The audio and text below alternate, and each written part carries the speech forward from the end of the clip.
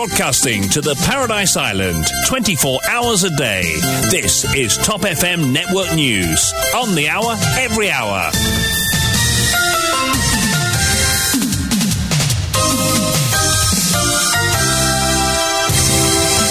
Et c'est parti pour le grand journal et nous avons dans le studio Vishwani. Bon après-midi à vous Vishwani. Bon après-midi Vir, bon après-midi à tous. Politique, mot pas intéressé, Joanne Sherry Singh, si à tout qu'il y a annoncé, l'IP Joanne-moi sans prend rendez-vous, qui était sa bazar là, lance Paul Béranger. Allégation de sniffing, réunion Ramgoulam, Duval, Béranger, Boulel ce lundi pour décider si la marche de protestation contre le gouvernement aura bien lieu. Le leader du MMM se dit très irrité par le vote du Reform Party qui souhaite aller seul aux élections avec Rochi Badin comme Premier ministre. 2 ans depuis le déversement d'huile du MV Vacaccio, tristesse, incompréhension, déception animent toujours les habitants du Sud-Est. Enfants en bas âge abandonnés par leur mère pour des raisons financières, ils ont été pris en charge par des membres de leur famille. Au jeu du Commonwealth, Richard Nocolin sera en action ce soir pour la demi-finale. Et puis également dans l'actualité, Barbie Cup, 11 partants pour le second classique de la saison. Et les hostilités se poursuivent entre Israël et Gaza, vague d'arrestations en Cisjordanie.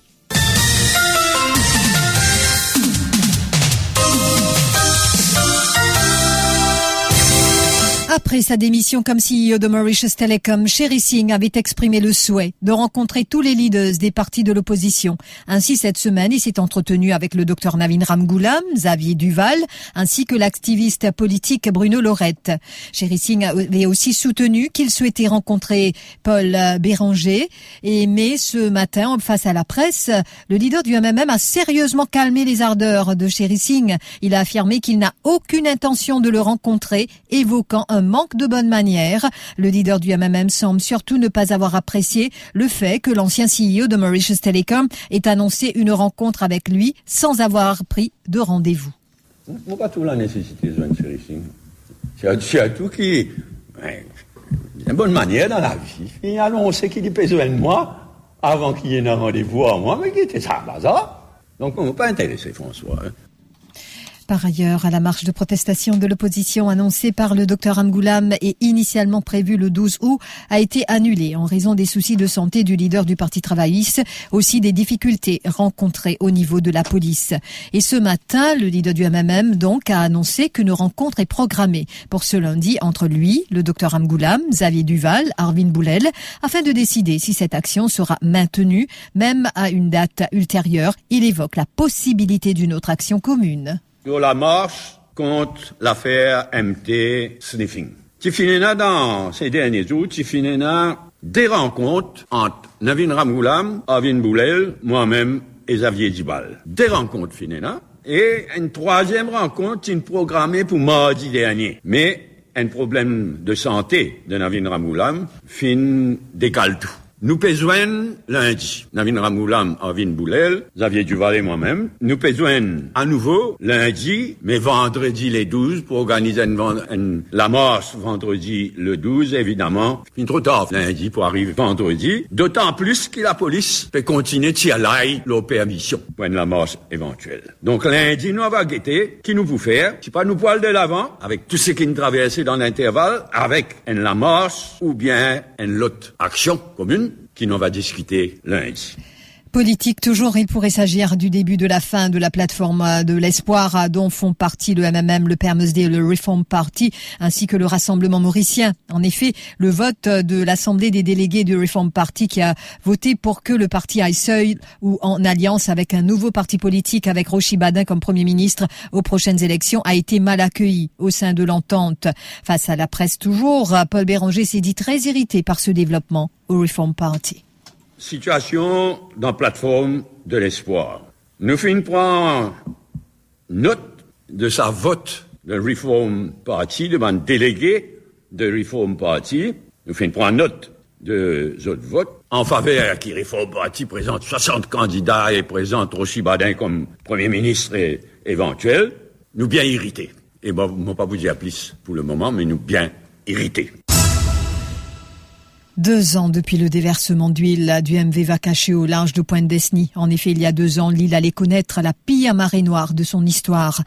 Le MV Wakashio, qui était bloqué sur les récifs de Pointe-Desny depuis le 26 juillet 2020, commençait à laisser échapper de l'huile lourde dans le lagon, provoquant l'effroi chez les Mauriciens. 2 ans après, les habitants et les opérateurs de la région insistent que les séquelles sont toujours présentes. Dorothy Bonnefemme. Cela fait 2 ans depuis que le MV Wakashio s'est échoué sur les récifs de Pointe-Desny. La marée noire débutera le 6 août 2020. Un souvenir traumatisant pour les habitants. Rien qu'en y pensant, Gennaro Joan Buteau, opérateur de la région, dit ressentir une forte émotion. Ça s'est fait remonter les yeux. Quand il arrive ça, c'est que pour nous, je peux penser que c'était la fin de tout. Heureusement que les citoyens s'étaient mobilisés en grand nombre pour sauver le lagon de Pointe-Desny, sauver cette mer qui nourrit ses habitants. Cependant, la situation n'est pas tout à fait retournée à la normale. Les opérateurs du Sud-Est demeurent dans le flou. Après la fermeture du lagon et tout, pour nous-mêmes d'un côté, il y a pas mal de trucs qui nous changent au fait par rapport à l'intérieur du lagon. Même des questions des fois les clients qui posent nous, donc des fois nous prenons réponse.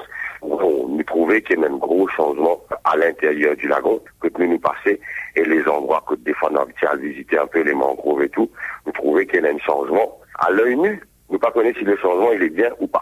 Denis Apollon, porte-parole des plaisanciers, déplore le fait que le gouvernement n'a jusqu'à présent pas rendu public les différents rapports tant attendus. 2 ans après, nous ne pouvons pas connaître comment ça est arrivé, qui fait ça est arrivé, et nous avons l'impression que le gouvernement peut faire tout pour qu'il oublier le Wakashio le plus vite possible. Je rappelle qu'il nous peut demander, rendre public les rapports, parce que nous n'avons pas envie qu'il, 10 ans après, bon, apprendre qui nous la mer contaminée, nous ban fruits de mer, nous ban poissons, il n'est pas bon. Il ajoute aussi que les autorités ont oublié les promesses faites aux pêcheurs et opérateurs de la région quand il s'agit de la compensation. C'est qu'elles sont encore là, parce que nous rappelle bien que tout ban opérateur, comme ban pêcheurs, ban plaisanciers, ban bagnants, ban beach hawkers, étaient bien de travail pendant presque 8 mois. Et nous rappelle que pendant ces 8 mois-là, le gouvernement a donné une allocation de 10 002 pour le survival. Et là, nous avons une promesse qui nous pourrait gagner un autre loss of business qui nous toujours peut attendre. L'épisode du MV Wakashio restera à jamais gravé dans les mémoires de ce vraquier qui a été sabordé à 8000 nautiques au nord de Pointe-Desny il y a 2 ans, en août 2020. En raison des problèmes financiers, une mère qui a abandonné ses enfants âgés de 1 et 3 ans. Cette habitante de Sainte-Croix s'est rendue au bureau de la Child Development Unit en début de semaine. Elle a expliqué aux officiers qu'elle ne pouvait subvenir aux besoins de ses 2 enfants en bas âge, car elle fait face à des difficultés financières énormes. Les officiers de la CDU se sont alors rendus au domicile de la jeune femme. Les 2 enfants ont alors été pris en charge par l'organisme et admis à l'hôpital Jitu. Par la suite, mercredi, la responsabilité de l'enfant de 3 ans a été confiée à la grand-mère paternelle.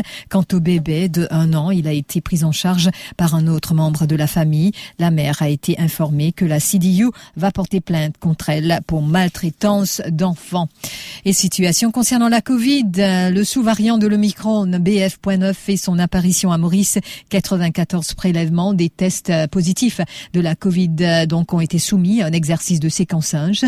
Les résultats de 75 d'entre eux, soit 74 locaux et 1 importé, sont connus. 6 étaient du sous-variant BA.2, 12 BA.4, 41 BA.5, 13 BE.1 et 3 BF.9. Il faut savoir qu'il y a eu aussi 216 cas et 2 morts en une semaine, chiffre publié par le ministère de la Santé officiellement hier du 29 juillet et 5 août 2022. Le nombre de cas actifs s'élève donc à 352 et ces 2 patients qui sont décédés étaient tous 2 âgés de plus de 60 ans, partiellement vaccinés, souffrant de comorbidité. Et puis, Barbet Cup 11 partant pour le second classique de la saison. Le fils de Sungajadar Gopal espère que l'écurie de son père va remporter une fois de plus la Barbet Cup, un classique que l'écurie a de nombreuses fois remporté dans le passé. Il est au micro de Marc Pierre. Papa, c'est Barbet, encore 4 années à suivre. Toujours, en fin de compte, c'était une journée classique. Vraiment, moi, je suis content qu'il y ait un coin de barbé. Surtout qu'il, pour l'instant, de l'année spéciale, que le club est organisé pour chaque 2 semaines. Mais moi, je pense que l'équipe gagne, Wolf ou Black Hat va gagner. Nous, sommes très contents. Surtout, vous voyez pas. Et toute l'équipe qui travaille hier. Surtout avec sa public. Nous connaissons qui prenait beaucoup du monde. Demain, malheureusement, moi, tu finis beaucoup de vacances en été avant qu'ils me connaissent qui barbé les 6.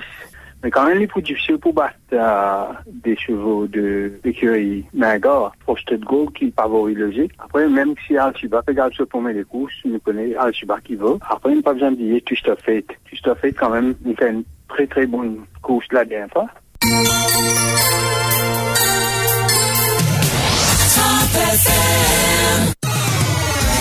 L'info sur Top FM, c'est complet, factuel et crédible. Top FM, écoutez la différence. Top FM, Mauritius.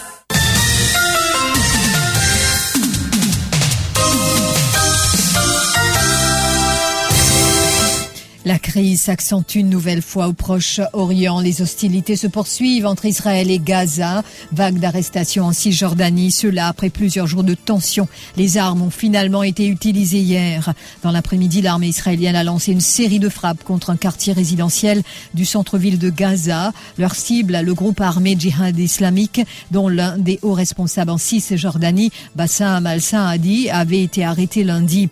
Peu après les bombardements, le groupe palestinien a annoncé la mort de Taïchir al-Jabari, un des chefs de l'organisation. L'armée israélienne estime avoir tué 15 combattants du djihad islamique dans ses frappes.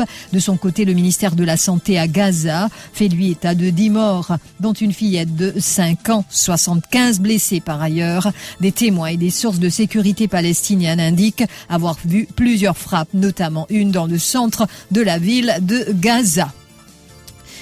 Une commémoration à Kinshasa pour les millions de morts économiques de 1990 à nos jours. La cérémonie a eu lieu à l'appel d'un mouvement de jeunes citoyens sur la place des évolués, rebaptisée pour l'occasion place des victimes du génocide. Et au Rwanda, selon les organisateurs, les jeunes ont répondu nombreux à cette première édition de Génocost qui milite pour la reconnaissance d'un génocide économique et politique de tous bords. Indépendants, cadres, étudiants et des représentants des mouvements citoyens venus de toutes les provinces étaient réunis pour célébrer la première édition de Génocost. Et puis après le référendum constitutionnel du 25 juillet qui a mené vers une victoire du oui avec 94% des voix en faveur de la nouvelle constitution du président tunisien Kais Saied pour un taux de participation de 30,5%, les parties prenantes de la campagne référendaire avaient un mois pour déposer des recours avant la proclamation des résultats définitifs. Parmi les 3 recours déposés par des partis d'opposition et la société civile, 2 ont déjà été rejetés et les critiques contre l'instance supérieure indépendante pour les élections continuent.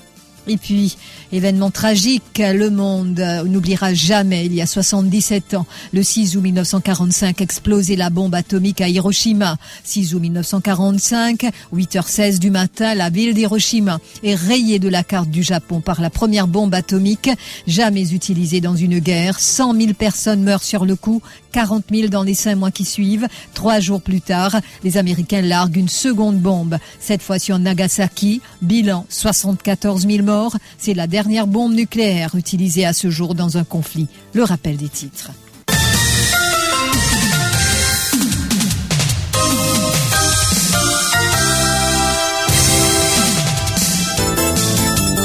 Politique, mot pas intéressé, Zouane Sérissing, Siatou qui a annoncé l'IP Zouane moi sans prendre rendez-vous, qui était sa base à la lance Paul Béranger. Allégation de sniffing, réunion Ramgoulam Duval Béranger Boulel ce lundi pour décider si la marche contre le gouvernement aura bien lieu. Le leader du MMM, Paul Béranger, se dit très irrité par le vote du Reform Party qui souhaite aller seul aux élections avec Rochi Badin comme Premier ministre. 2 ans depuis le déversement d'huile du Vacascio, tristesse, incompréhension, déception animent toujours les habitants du Sud-Est. Enfants en bas âge abandonnés par leur mère pour des raisons financières. Ils ont été pris en charge par des membres de la famille. Barnby Cup, 11 partants pour le second classique de la saison. Jeu du Commonwealth, Richard Colin sera en action ce soir pour la demi-finale. Et puis les hostilités se poursuivent entre Israël et Gaza, vague d'arrestations en Cisjordanie. Merci d'avoir suivi ce journal. Si vous passez à table, très très bon appétit. Et c'est avec plaisir que nous retrouvons Jenna. Merci beaucoup, Vishwani.